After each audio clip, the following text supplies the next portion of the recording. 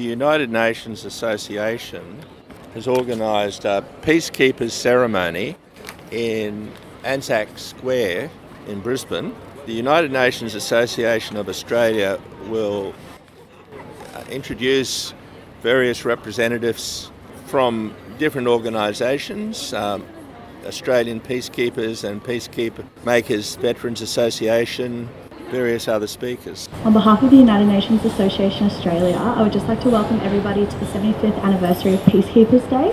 I will be introducing Claire Moore to give us our official welcome and acknowledgement of country.